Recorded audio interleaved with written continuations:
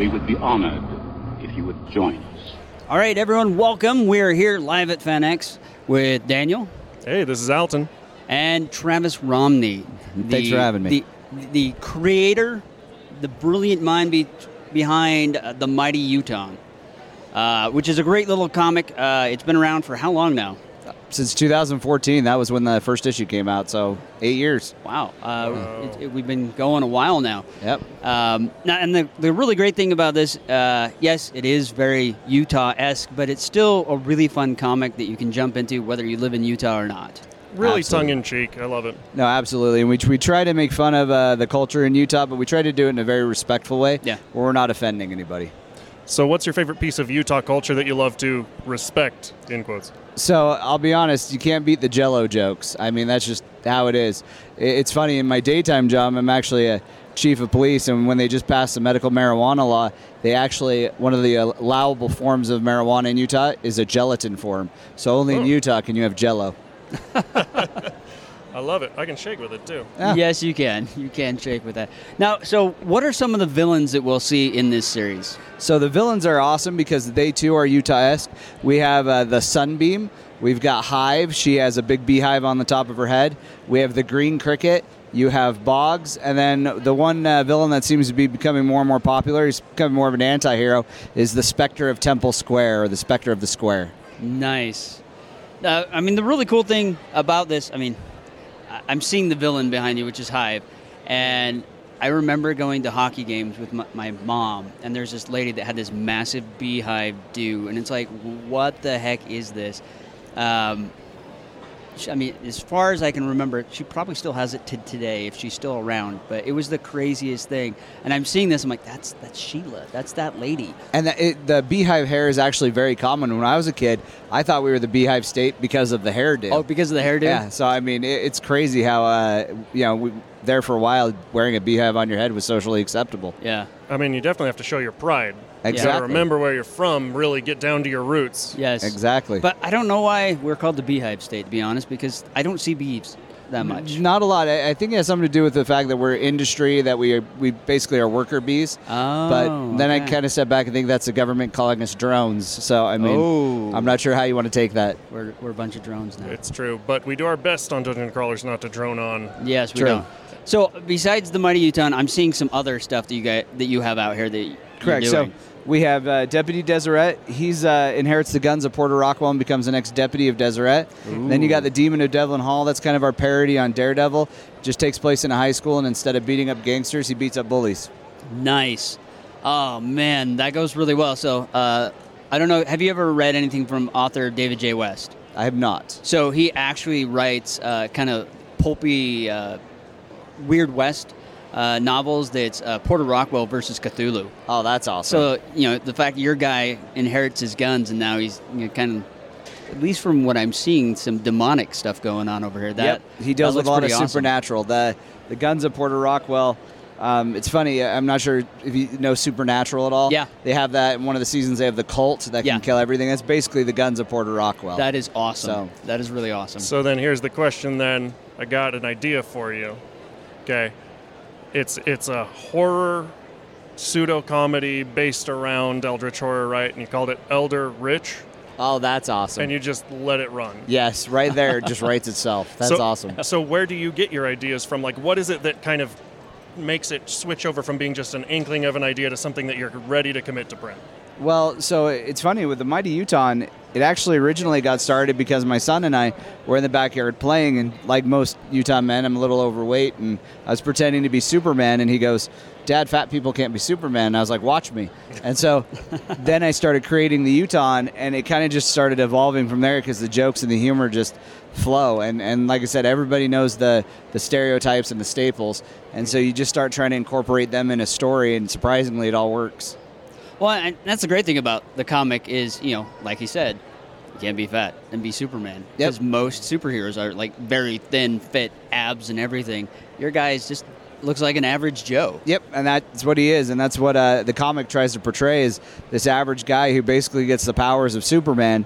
And how do you deal with it, especially in a world where you've got such a unique cast of villains. I got tired of seeing all the superheroes fight in New York, so I wondered what it would be like to see them fight on the streets. But Utah is such a unique place. The heroes and the villains all had to be unique. Yeah. Yeah. No, it reminds me a lot of Greatest American Hero. Right. Because he wasn't fit and trim, and he lost the instruction book. So half the time he couldn't even fly properly. Well, it goes to show you, I think the American psyche and the American male want heroes more they can relate to, because I remember when Endgame came out and Thor had the dad bod. Oh, yeah. And everybody at Comic-Con just basically wore their own themselves as dad bod Thor, and it worked, and everybody was happy about it. Yes. That was fantastic of that. So how do you generate your stories then from those ideas? So, like the idea of the green cricket in this issue that just came out 2 days ago, the green cricket raises an army of radioactive brine shrimp, and they attack Salt Lake. One of the stories we're currently working on right now that'll be in a future issue is more of a dystopian future where the Great Salt Lake is dried up and we have this toxic sand beast, kind of looks like the Sandman from Spider-Man, going around and destroying all of Salt Lake City. So looking at the news, looking at the different culture jokes, you just kind of take those and develop into an idea, let your imagination run wild. And so then for somebody who hasn't seen these yet and is like, well, I don't know, like, is it... What percentage of this is comedy versus deep story versus thematic lesson? Like, how would you describe your own works? I try to break it up as evenly as possible, and I try to make it in such a way that anybody who's reading the book can enjoy the story, even if they don't understand the Utah tropes. But what's fun about it is I've had some people, we do a webcomic with Utah as well, that'll watch the Utah and go, that's kind of funny with the radioactive or the toxic waste sand beast. And then all of a sudden 2 days later they see it on the news and like, oh my gosh, that's what he was talking about. So it's interesting that even if you don't watch the news or know the tropes prior to reading the book will introduce you to them, and eventually you're going to run into them, especially if you're in Utah. Life imitating art. Absolutely. Yes. Absolutely love it. So where can the listeners find your stuff? So we're always online, saltcitycomics.com or Facebook Salt City, Instagram, but it's also available at Dr. Volt's, a nerd store, Black Cats. So basically local comic book stores here in Utah. Okay, and for those of you that are outside of Utah, definitely look them up. You're not going to regret it. I mean, even if you've never been to Utah or you maybe visited once to go skiing or something else, maybe come to FanX. Check it out. It'll be worth your while. Plus, there's Deputy Deseret as well as the Demon of Devlin Hall. So with that said, folks, we'll catch you next time. Yeah, thanks for joining us on this micro crawl. Thank you for having me. I am Dungeon Master, your guide in the realm of Dungeons and Dragons. All right, everyone, welcome to another micro call here at FanX. We are with authors Katie Cross, Derek Sidaway, and... Hey guys, it's Alton. So glad to be with you. And Dan, how about you? It's great. There's lots of people milling around us. There's lots of awesome stuff going on here at FanX. But more importantly, we've found some great authors here that have some fantastic stuff. One particularly is writing something that I'm very passionate about, and that is dragons. You like dragons? I know, it's kind of weird. Insane. Do you guys like dragons? I love dragons. We do like dragons. Enough to write a book about it, or multiple books about it, I hear? Like 35 books. Well, tell us about that then. Man, I've only got 2, and you've got 35. I have 35 books set in the fantasy world of Alcara, where we have medieval history and dragons and witches and big magic. Nice. Very, very cool. And I write fast-paced fantasy with heart. My shtick is griffins, where Katie is dragons, so most of my books feature mythical creatures of some sort and some kind. So the first important question then is, do the two of you fight a lot? No, we get along my pretty dragons well. play pretty nice. Yep. Okay, perfect. We're also not writing fair. together, so you have to get along on some level, right? Fair enough, yeah. fair enough. Yeah, because you don't want fighting. That's bad. It's true. That's why we try not to fight on the show, except when it's really worth it. Yes. Pick your battles. So Yes. tell us a little bit. I see a trilogy here on the table. Flame looks like the first book in the trilogy. Tell us about that. Yeah, so Flame is the first book in the Dragon Master trilogy. It's set in the world of Alcara and the magical forest of Leadham Wood. Features forest dragons, and as the trilogy progresses, we see 2 sisters. One finds a wild dragon, and one finds a new magic, and they have to save the world by the end. Man, that sounds super fun. So what was it that kind of led you to that decision? My readers, actually. Nice. These characters had been featured in a different book, and they loved them so much they wanted the origin story. So I wrote the origin story, and it is now my prevailing fan favorite. Very nice. I absolutely love that. And then I also saw a first book over there. I think it was Windsworn. Is that right? Yep. So Windsworn is the first book in the Griffin Riders trilogy, which, spoiler alert, is a trilogy. So I actually have all 3 books out in that. It's a finished trilogy. It's really similar to the dragon riding trope with a twist in that it's griffins instead of dragons. So a little bit inspired by Warcraft 2, kind of a little bit of a callback. But yeah, it's about a teenage girl named Eva who lives a pretty normal average life and is pretty happy with a normal average life and gets thrust into this different role in becoming a Griffin rider and getting over her fear of heights and all sorts of adventures. I absolutely love it. And then you said that you guys do a lot of writing together. Are both of these trilogies co-written or individually written? How do we go about it? We have a separate project that we're doing as a co-written project. These are totally separate, but our readership tends to love both. If they love mine, they love his. So we decided to create a different fantasy world, and the 2 of us are co-writing just in that fantasy world. So how does that work? Because, I mean, you're writing your separate things, and now you're writing something together. You know, is there times where you guys kind of butt heads, or it's like, no, my idea's better than yours? Or is there, what do you guys do in those instances? I would say it's pretty smooth sailing. You know, as Katie already mentioned, both of our books are similar as far as theme and a lot of the tropes. So when we pitched the idea, we kind of said, you know, we'll pass this back and forth. So I'll work on the outline, I'll send it to Katie, and she'll put her flavors in on it. It's almost kind of like cooking together, you know. Nice. And yeah, so far it's been really great. We've got 1 book finished out of a 4-book series, and so far the dynamic duo going on tour together. No plans to break up or anything like that, but yeah, we're excited for people to read it since it's a combination of a lot of similar things that we do, but it each has our own unique voice in it. Oh. So where should people be looking for that? At katiecrossbooks.com or DerekAllenSidaway.com. Now, because you threw in dynamic duo, I have to ask, who's Batman? I'm Batman. Katie's Batman. Oh, whoa, there it is. All right, well, check out these books, guys. They look awesome. The covers look very great. Absolutely and the story gorgeous. sounds amazing within it. So check out their books. Not only that, check out the upcoming one where the 2 of them are writing together, which should just be double your fun. Yes. Yeah. All right. Hey, thank you guys so much for taking a minute with us. Yeah, and thanks for having us. Thanks so much. And thanks everybody for joining us on this micro crawl. There must be something in here that'll help. Hey, Eric, a cannon. So what? You're gonna point it at him and say bang? Huh? Conjure up a cannonball, airhead! Oh, yeah, right. Oh, no, ball bearings. I could do it as Owen Wilson. All right, everyone, welcome. We're here again live at FanX with author Jared Nathan Garrett. And this is the other Krebs, Matai. Jared, you've got quite a number of books here. For somebody who hasn't heard of your stuff before, how would you describe the genre, the things you like to write? So I write across multiple genres, but mostly you can say my books are adventure stories with heart. So they harken back and remind of like Edgar Rice Burroughs stuff, Jules Verne, all that stuff. So mostly science fiction and fantasy, where heroes get the crap beaten out of them and they still win. So spoiler, my heroes win.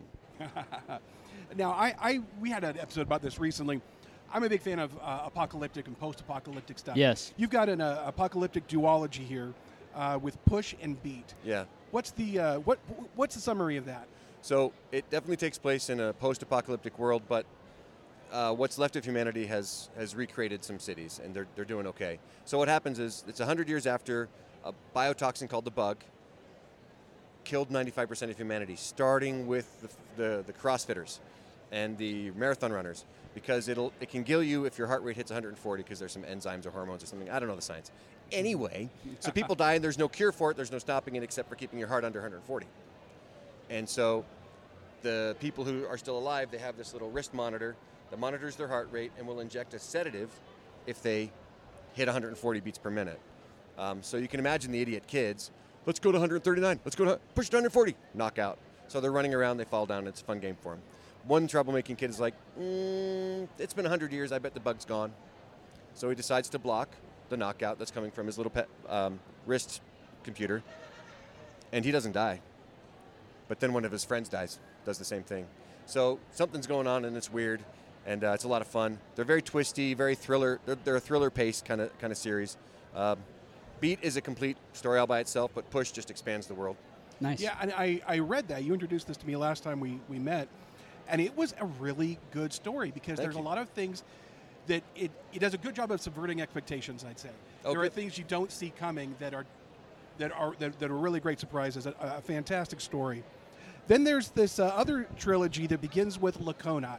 Yeah. And that one, the cover blurb on that and the artwork got me interested in that. So yes, listeners, I was judging a book by its cover. That's okay. But tell us about this. That's normal. It's a whole trilogy. Yeah, I mean, you judge books by covers. That's why we spend so much money on good artwork. Yes. Right? I mean, I hire good artists like Mikey Brooks and Nathan Shumate and Carter Reed. Anyway, name drops. So this is ancient American, Mesoamerican flavored fantasy trilogy. It's like revenge plus romance plus adventure. You could say it's like Avatar: The Last Airbender meets Apocalypto meets, Die Hard. Right. Yeah, something like that. So a young man tries to stop some bad guys from killing his village. They kill his village. They leave him for dead. He wakes up, and he finds out they've got his sister, so he goes after them to try to rescue her. And he's also going to kill his own king, because his king was at the head of the raiding party.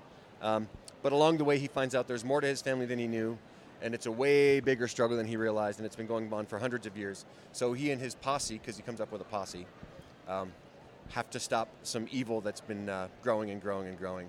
And it's super fun. The scope just gets bigger and bigger and bigger, and I had so much fun with it. It's like I mishmashed Aztec, Mayan, Incan, biblical revelation, prophecy, all the stuff. Really fun. Yeah, when I opened it up, I was expecting Apocalypto, and instead, there ends up being a little bit of little hints of magic. So it kind of gets us into the fantasy realm a little bit. Yeah. And you say that grows as the books go on? And we start to understand the source, the origination of why there are things that are unexplainable going on there. That's really amazing. Fun. It was a lot of fun to do. The 3 books are Laconia, Usurper, and finally Red Prince. Yeah, with the abs. Yes. Yeah. Yes. Judging that book by its cover, he's definitely got the abs. He's ripped. It's me. Yeah. Oh, see? you were the cover Under model. all this. Yeah, I was the cover model, yeah. So Mikey for those did of a you lot that of that Photoshop. really want to know, now you can see what Jared looks like by getting the cover. This is totally a lie, everybody. And we're taking advantage of the fact that you can't see us. Yes. That's the On the that's radio. the joy of this show. No one normally sees us. That's awesome. Now, you also have a rather interesting background Sure. when you were growing up, and you've used that as inspiration for a few more of these books, Beyond the Cabin and Finding Home so far. Tell us about that series. So Beyond the Cabin is the first book I published back in 2015, and it's really a novelization of my own childhood. So I was born into and raised in a cult that splintered off of Scientology in the 60s in England. And I won't go into the whole background of that, but it was an actual cult, and they lived like a commune, and they left England and wound up in the States and moved all over for a while. I was born in Chicago and was in New York and Dallas and Pennsylvania and Virginia and everywhere else. And they were terrible. Like, they were aggressively, obnoxiously bad. There was physical, all kinds of abuse, emotional, physical, all that bad stuff. And then there was also neglect. So it was bad. Sounds and then like it. It got worse because my oldest brother left because he was old enough. And then terrible things happened there, and it was just altogether a rotten experience, which means that I have a unique origin story and I can write books about it. That's so awesome. I novelized being in the cult and Beyond the Cabin, and then I novelized getting out of the cult and finding home. And I was like, so Beyond the Cabin was supposed to be one and done. Yeah. But then for about 3 years, I was like, no, yeah. I have to tell more of that, don't I? So I wrote Finding Home in a month, and then edited it for 2 months, and then got a good cover. And then I was like, yeah, that's done now, right? For the last year, it's been like, it's not done. You must tell more. It's pretty funny. Yeah. No, I mean, that's awesome that you're able to use that experience. And it's probably very therapeutic, too, to kind of go back through that and write about it. Absolutely. Yeah. Absolutely. The therapy's been from writing the books, from doing my own podcast, and to I actually wrote my memoir finally. I've been chewing on it for 10 years or so, and finally got it down about 2 or 3 years ago. It's not published or anything. There's an agent looking at it, so that's kind of great. Yeah. You know, I've heard from other authors that they've had some difficult experiences they've gone through in their life. Do you find that it's easier for a creative that has had some color or some extremes in their lives to write than somebody who's had a more smooth path? In a way, you could say it could be, yeah. It's it helps if you have stories to tell or that you've been telling or experiencing most of your life, right? Because of the unstable, unsafe, really hard situation that I was in, I had to create my own narrative. Yeah. So my narrative was what I wanted to be in life and what I wanted to do in life, because I couldn't control what was going on to that point. But the other great blessing was that, I know it was terrible, but I had to escape somewhere, and I escaped into books. Nice. So I read every book in a library in Dallas over a 5-year period. Every single book, even the romance books. Guys, Danielle Steele is my favorite romance author. Okay. Don't tell anybody. All right. Yeah, we'll cut that part out. Okay, yeah. We won't really. No, we won't. Well, that's great. So where can people get your books from? Oh, come to FanX. It's probably a little after that. They're all on Amazon on either print or ebook. Also, 5 of my 8 books are out on audiobook, and I do my own audiobooks. Nice. Because I really like doing that. I found I had the equipment at home after I bought it. With a lot of trial and error, I got really good at it. I used to be an actor too, so it helps. Nice. Wonderful. Do you have a website or a podcast you want to plug? So JaredGarrett.com, spelled how it sounds. You can Google Jared Garrett, and I come up for the first 2 pages, I believe. And my podcast, I've got Tales from a Cult Insider, and I'm going to be launching a new podcast in about a month, finally, after getting enough episodes built up. But also, go to Amazon Prime. Go to a game show called The Hustler. Go to Season 2, Episode 6. There's a balding dude who's semi-good looking with a blue shirt on, and watch him utterly dominate that game show, and that is me. Awesome. The Hustler, Season 2, Episode 6. Yeah. All right. Got it. All right. Well, Jared, thank you so much for your time. Thank you, guys. It's been awesome good to see you. speaking with you. All right, folks. So check out Jared's stuff. Great books, great novels to enjoy when you're, we're going into the colder months. It's better to sit inside and read a good book. Yep. So there's plenty of good books to read, and we'll catch you next time. A giant map of the whole universe. It is that and much more. Each point of light is a gateway to another world. So, point us to our gateway and get us out of here already. All right, Dungeon Crawlers, welcome to another mini crawl where we have Alton and myself talking to Kirsten Michelle. And AJ Cerna. All right, these guys are amazing authors here at FanX that we ran into, and we want to, give us a little explanation of your novels. All right, well, so we have just released a book called City of Mages. It is a South American, or it takes place in a South American-inspired fantasy world, sort of Shadow and Bone meets Avatar: The Last Airbender. Lots of elemental magic, sort of political tension between those who have magic and those who don't have it. And I think most of all, like I said, the big draw to us is the fact that it is in a South American-inspired world, not really usually represented in high fantasy. So, yeah, and I like the fact that the 2 main characters, so it's dual perspective, and the 2 main characters are very different, but they're reluctant allies and have to work together. So it makes for some really fun tension. Nice. Exactly. Absolutely love it. So I've spent some time in South America, and I'm very curious, what was it that made you decide to go that route? Well, I'm not South American, but I am Latino. So I like to see. I was kind of initially looking for I want something maybe based in Mexico or based in sort of a Mexican type of place. I wasn't quite sure which country to go to, or if we wanted to do a mishmash. We did visit Peru a few years ago, and we're like, that sounds like a lot of fun. Let's do something maybe based sort of on the Incan era and all that, and we kind of ran with it, and that became City of Mages, and that includes the pronunciation. So we call it City of Mages because that's actually a word, but in world it's pronounced mages. So we have a narrator, they pronounce things like mages, magia, and other words that sort of have that sort of Spanish influence. Nice. Absolutely love it. So what was the most difficult part of writing in that world for you? Ooh, writing with him. Writing with him. Oh. Being co-writers and also married has its own tensions. But writing in the world, I think part of it was just being, like, immersing yourself in that world when, we're sitting in, like, Colorado and Indiana and other random places and trying to kind of get back to that place.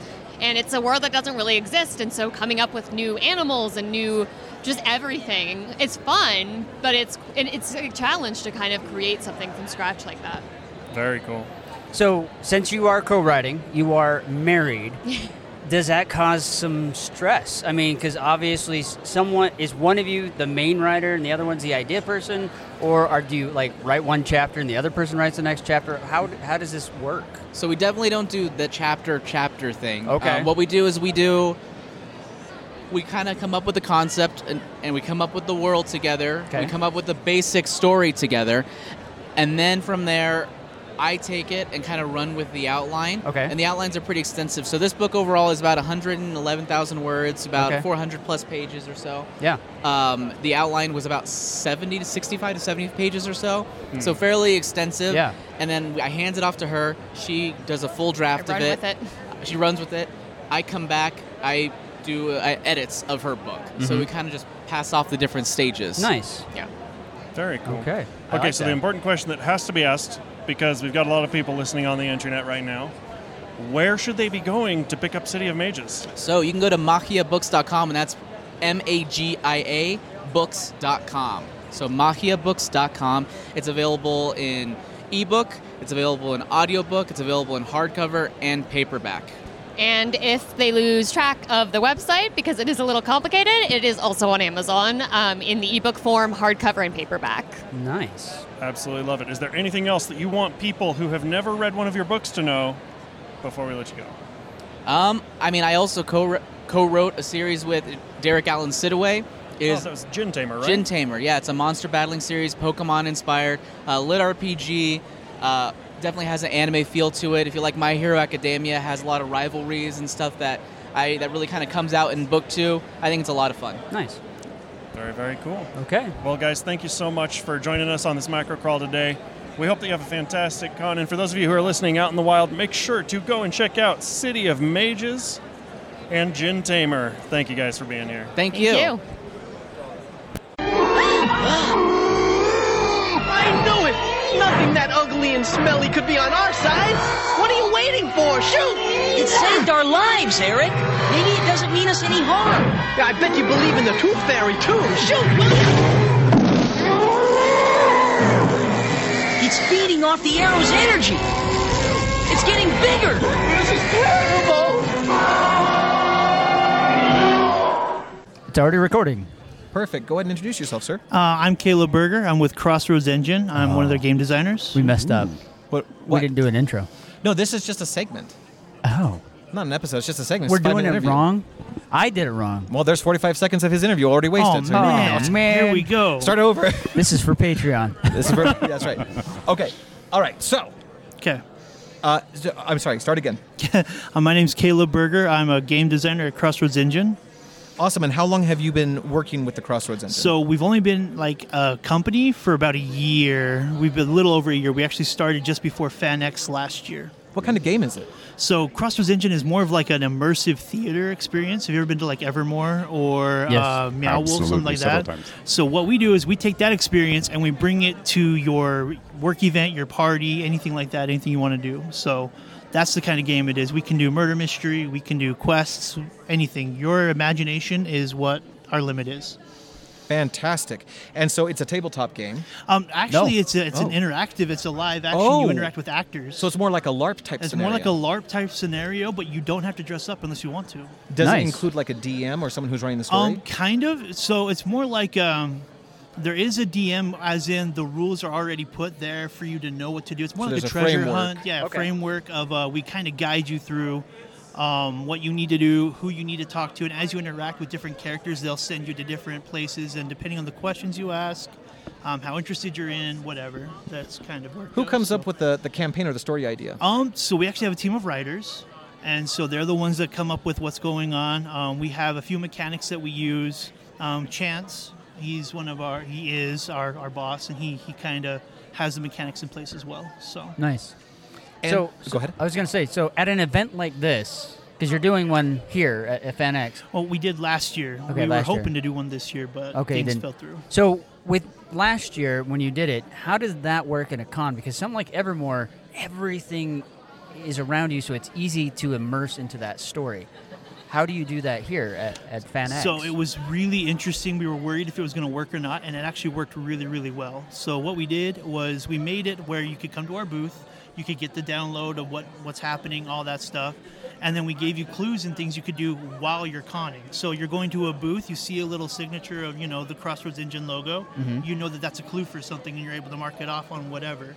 Or we asked you, go find certain cosplayers, go find certain costumes, things like that, and they would take pictures and then come back and show us, and that'd help you rise through the ranks. And then we also had mini games in our room, so you could do mini games and earn points and then earn prizes. And did you have to coordinate with the owners of those booths to say, like, hey, can we put this emblem here, be a part of our show? Yeah, they were actually very generous. We just went through the day before, and we're like, hey, anybody who wants to put into this is what we've got going on, and it was really cool. We got one of those really cool Kyber Sabers or whatever. Oh, yeah. Yeah, it was really awesome. That was like the top prize. It was really cool. $600 saber. How does one win a prize in this quest? So just the scoreboard that we had going on. So that was just for FanX specifically. Mhm, Like, you mhm. don't have to do it this way Right. if you choose to hire us. But we had solving the puzzles on social media as well as in the quest room first, mini games that you could grind points, interacting with the actors and the different characters and things like that, and solving the mystery. So. Is this a system that someone could pick up, say, this show goes overseas, this show goes all over the nation? Is this something that people can do on their own, or is this something they have to do, like, through your company? So this would be more like through our company, that this is what we do. So this is like a proprietary engine? Yeah, so it's It's been around for about a year, you said. What is the coolest event or quest that you have come up with? So I would have to say the coolest, I would have to say the FanX, what we had going on there. It was just a lot of fun, a lot of our own IP. We had it set up for a two-player, two teams, Spark versus Aura. It was going to be really great. And then we had a laser tag event that was really cool that we had set up. We've got some cool things in the works with that as well, which I can't really talk about. But That's it'll be okay. fun. I love when people say, we got cool things, can't talk about it. Actually, I really do. I think it's great. Because Yeah. it means that there's future, right? And there's investment. Where can people go to find out about you? So we do have an Instagram at Crossroads Engine. We have TikTok at Crossroads Engine. I believe I don't know if we have a Facebook page. We might have a Facebook page. It's still very new, still very young, but we're very excited. All of our crew has experience in the immersive theater. They were all creative team at Evermore a while ago, and so they are the ones that put together a lot of the story that happened at Evermore Park a couple of years ago. And so if you have any idea of what that was like, anyone who really dove in, you know what we're bringing to the table. That's It's amazing. fantastic. That's amazing. Well, go check out Crossroads Engine on Instagram and TikTok. Thank you very much for being here. Thank you so much. I appreciate it. Thank you, guys. Thank you. Before you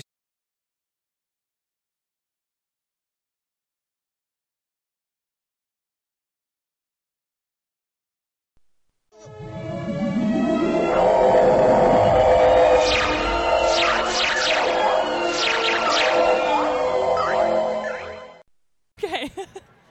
All right, everyone, welcome to another FanX mini crawl with author Katie Cherry. All right, so out of the entire universe of this con, Matai brought us this wonderful, dazzling individual with a dragon not only on her shoulder, but she is in full dragon scale, which means we're going to have an amazing interview. If there are dragons, Daniel's on board. Yes, I'm This is always on awesome. board for dragons and Cthulhu.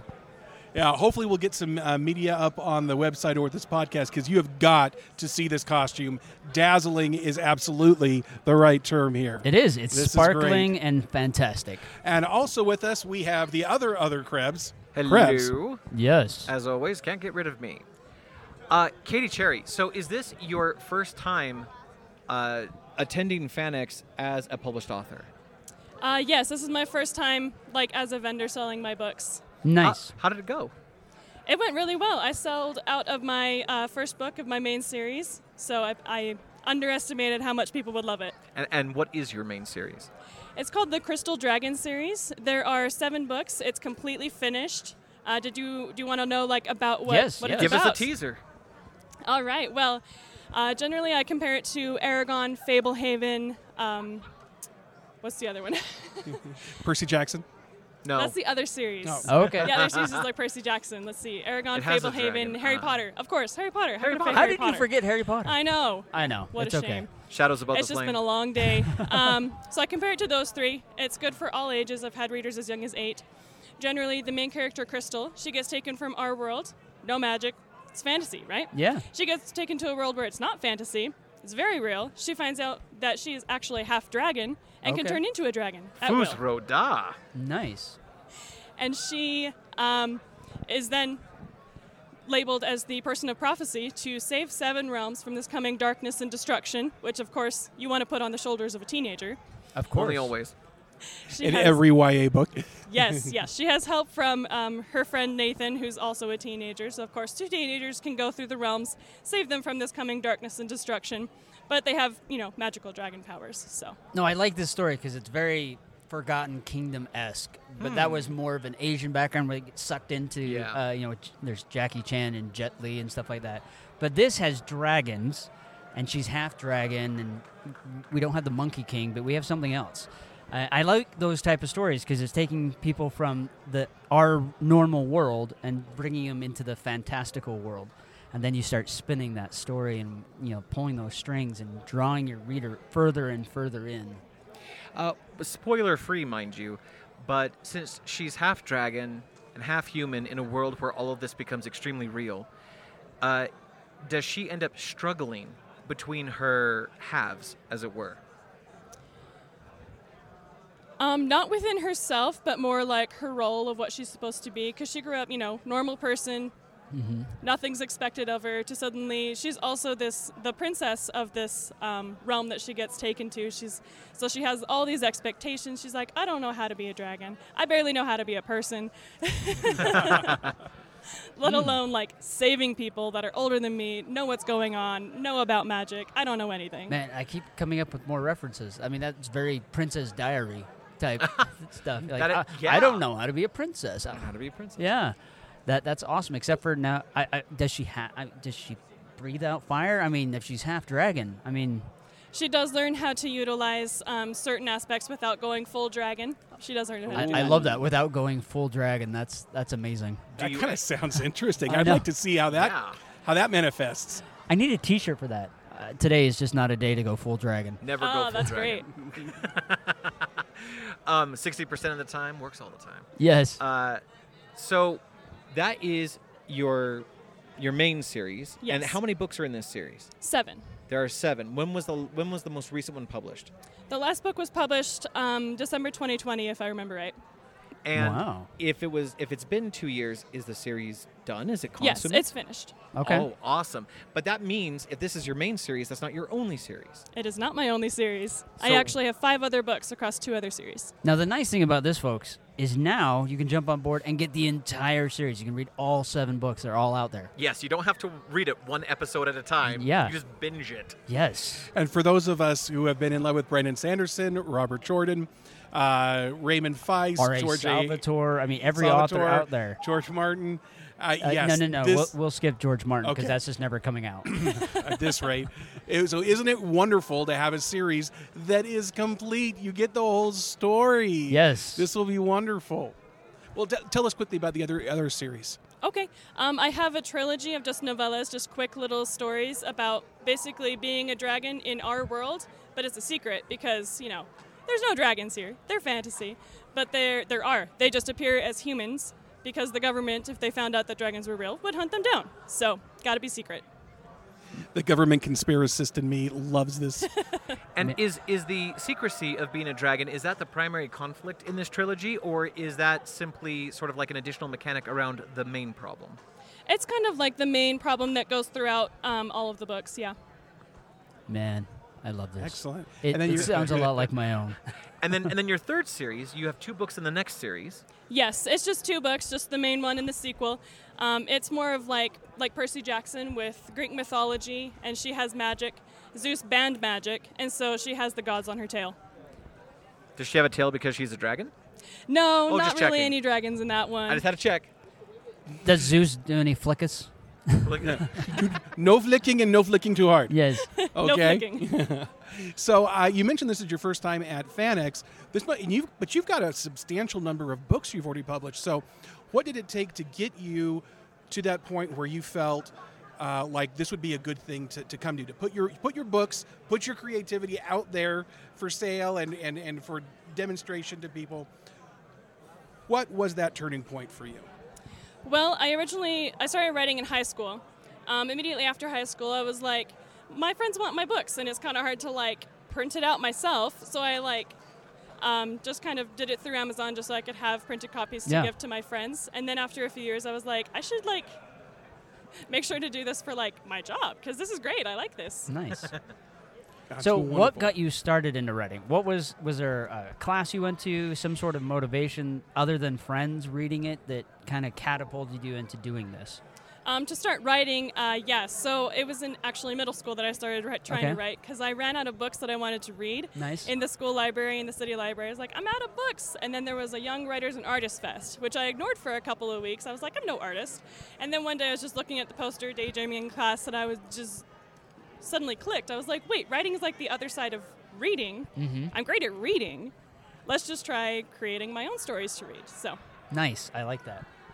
So here at the con, I've actually heard from a number of people that love writing and have got stuff. They even have some things on the page.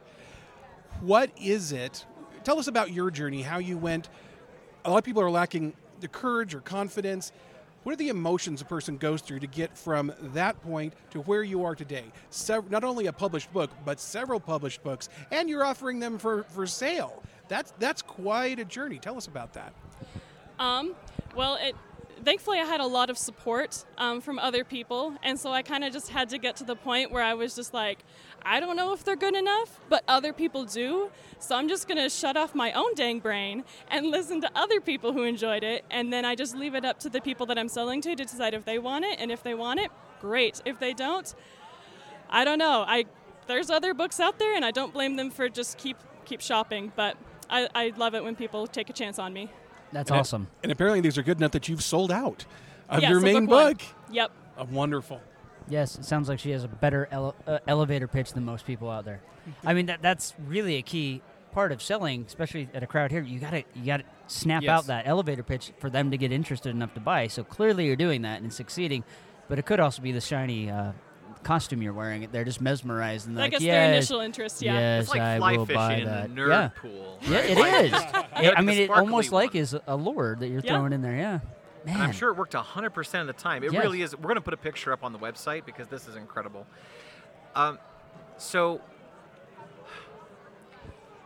when you were writing your series, your main series, and you have 7 books, obviously, there's a maturation process that occurs, right?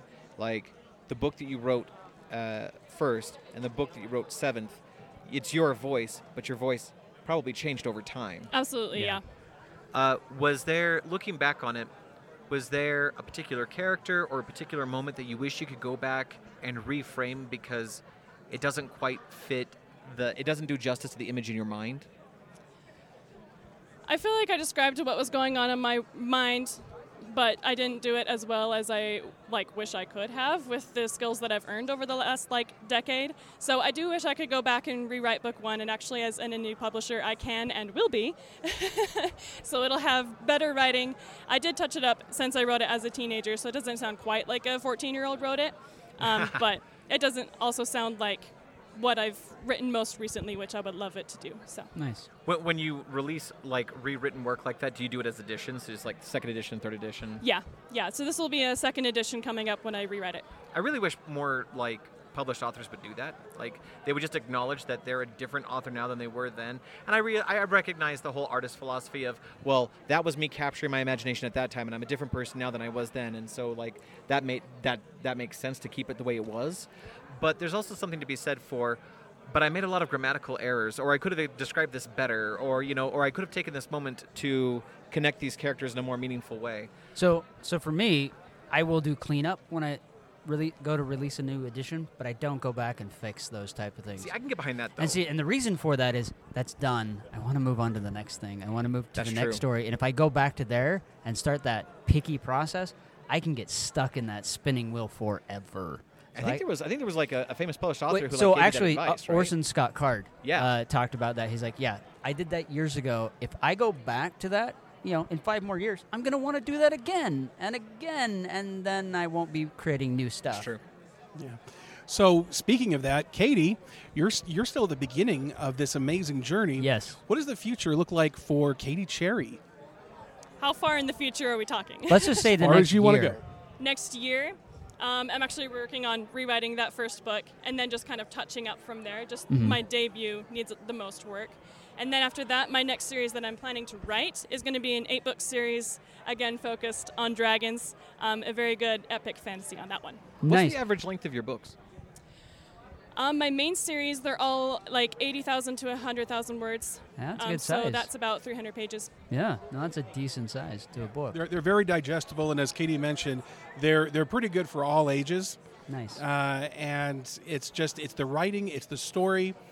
There's been a discussion lately in the industry about YA and why are so many adults reading so much YA. And it's because there isn't really an upper limit on these things for stories that are written well. Yeah. For example, Katie Cherry series. So Katie, thank you so much for taking the time to talk with us. Where can people go to find your books? Do you have a website or social media? Yeah, so my website is authorkatiecherry.com, and I'm all over social media, usually Katie Cherry, author Katie Cherry, or Katie Cherry Fantasy. And once again, the series is Crystal Dragon. Yes. And thank you. Thank you so much. Thank you. All right, guys, with that said, we're out of here.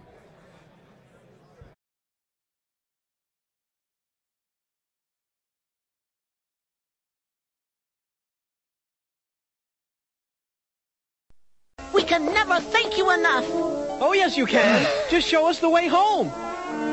Yes, the time is right. The 4 suns are about to converge. So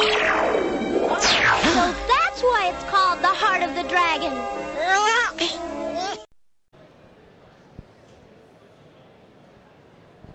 All right, everyone, welcome to Dungeon Crawlers, where we are at FanX. We're live. But the great thing is we're here with author David J. West. He's been on the show before. Great, friend of the show, great fan. He writes really cool stuff. Mainly, the latest thing is Old God's New Tricks, which is a continuation of your Porter Rockwell stuff. Yeah, it's my Cowboys and Cthulhu series. Yes, which is awesome. Throw and Porter up against all the likes of the old ones, Lovecraftian gods, what have you. Yeah, and one of my favorite board games is Shadows of Brimstone, which is very this. Mm-hmm. It's cowboys versus demons. There's even the ancient one, which it looks like Cthulhu. They can't call it Cthulhu, but it is. Right. So, we've got some listeners from outside Utah. If you're inside Utah, you've heard Porter Rockwell. But for those of you that are outside, Porter Rockwell is an actual person, kind of a Western figure around whom a lot of legends grew up, and most of them are actually true. He was called Samson. Oh yeah. He was compared to Sam. What was his nickname? Destroying Angel. Yeah, the Destroying Angel. Yeah. So definitely a lot of fodder there for great stories and even more legends around. Well, he was told if he never shaved his beard and hair, never cut his hair, no bullet or blade could harm him. Yeah. And he did die of old age without any scars, no bullet wounds, no knife wounds, and yet he was in the thick of everything you can shake a stick at. Yeah, not for lack of trying, right? Yeah, it's like if you probably all the deaths attributed to him aren't true, but it's like well over 100. Yeah. And even if half of that's not true, that's still more than about anybody else you could shake a stick at in the Old West. Well, some of the stories about him is amazing. Like when he was on trial for, I guess, killing a governor or something like that. Yeah. And he's like, I didn't do it. And they're like, well, how can you say that? It's because if I was going to do it, he'd be dead. Yeah. Or no, assassination attempt. That's that right. was Lilburn Boggs of Missouri. Yeah, an assassination attempt. Yeah. He was accused of it on circumstantial evidence. He's like, no, it wasn't me. Yeah, because I would have killed him. Yeah. I wouldn't have missed. And you do a great job at, even though we don't know those accounts and we haven't heard him say those. It's just kind of written.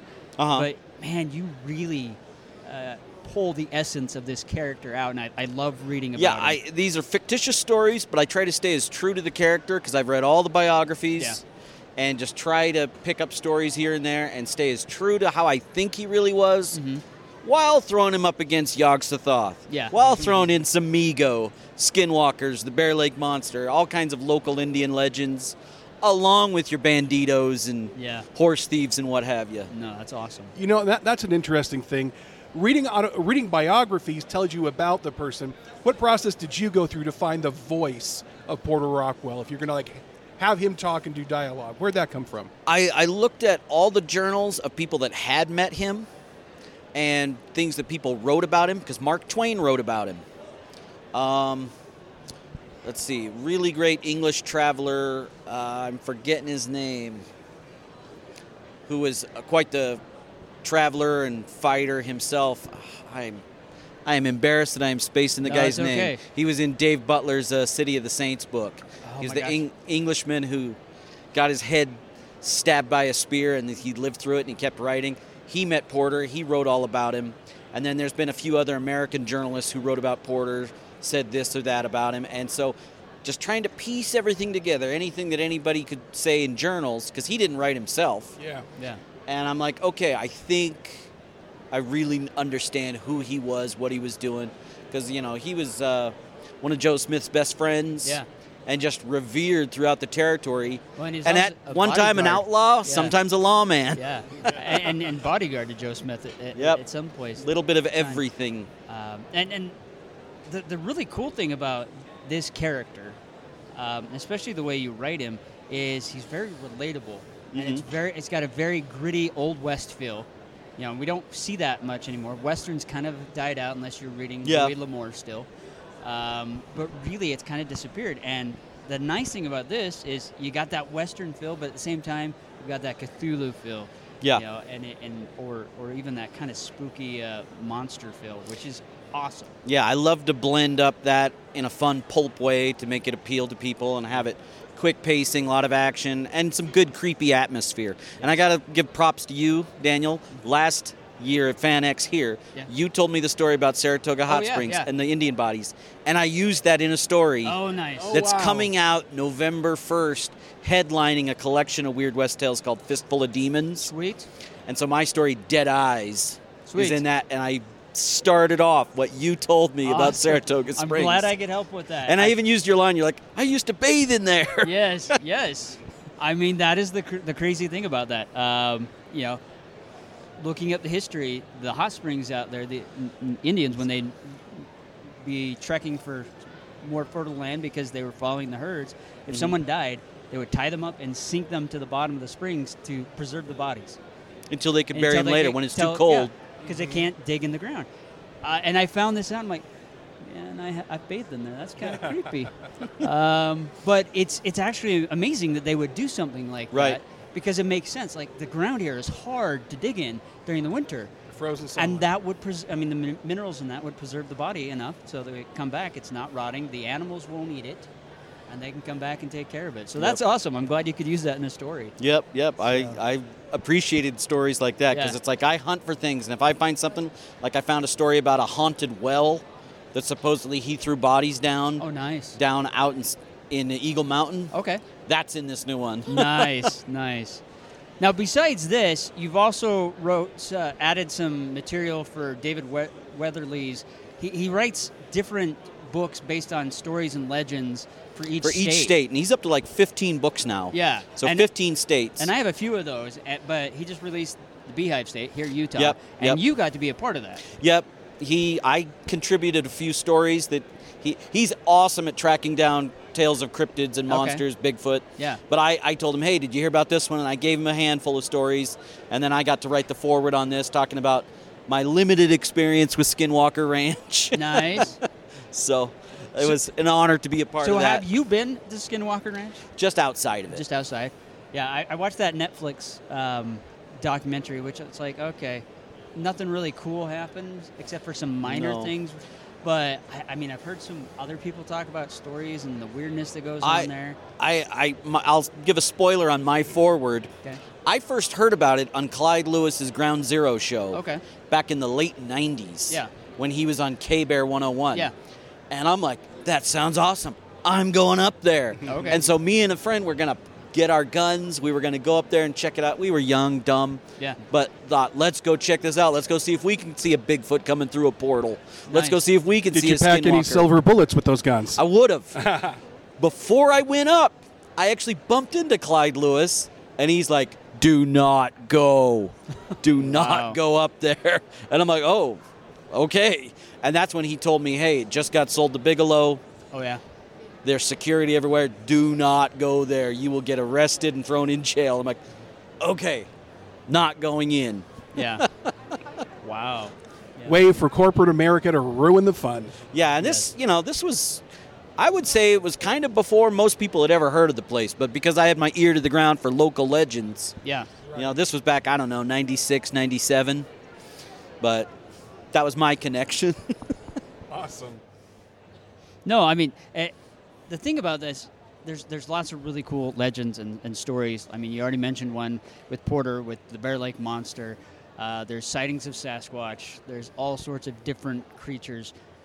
It's possible. We don't know. I mean, we don't know everything out there. And it's possible that there are a lot of things that still exist.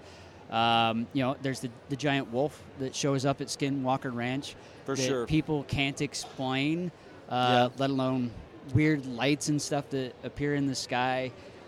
It's interesting. It really is. But we can't explain those things, which kind of ties into your series, where there are things that are going on that we can't explain. Yeah, and I feel like Utah is just full of weird stories. Yeah. We get the culture. We have a lot of weird stories here, and we take in the Native American stuff. Oh, yeah. We've got so much to draw from. Yes. Utah is a peculiar state. Yeah. You said it. So, folks, if you haven't already, go check out David J. West's books. There's several out there. Home on the Strange, Scavengers, Crazy Horse, the new one, Old Gods, New Tricks. Check out David Weatherly's stuff as well. Each state has their own specific book. It's definitely going to be a good read. Oh, and also, I forgot, Let Sleeping Gods Lie. There's several books out there that you can And then choose the one from. that you helped inspire, Yeah. Fistful of Demons, will be out November 1st. Okay, Fistful of Demons. Where can people find your books? Amazon's probably the easiest, but I try to have general a little bit everywhere. All right. So check out the books. Grab them on Amazon. Definitely pick one up. You're not going to regret it. So with that, hey. Thank you very much. We'll catch you next time. Remember, the Force will be with you.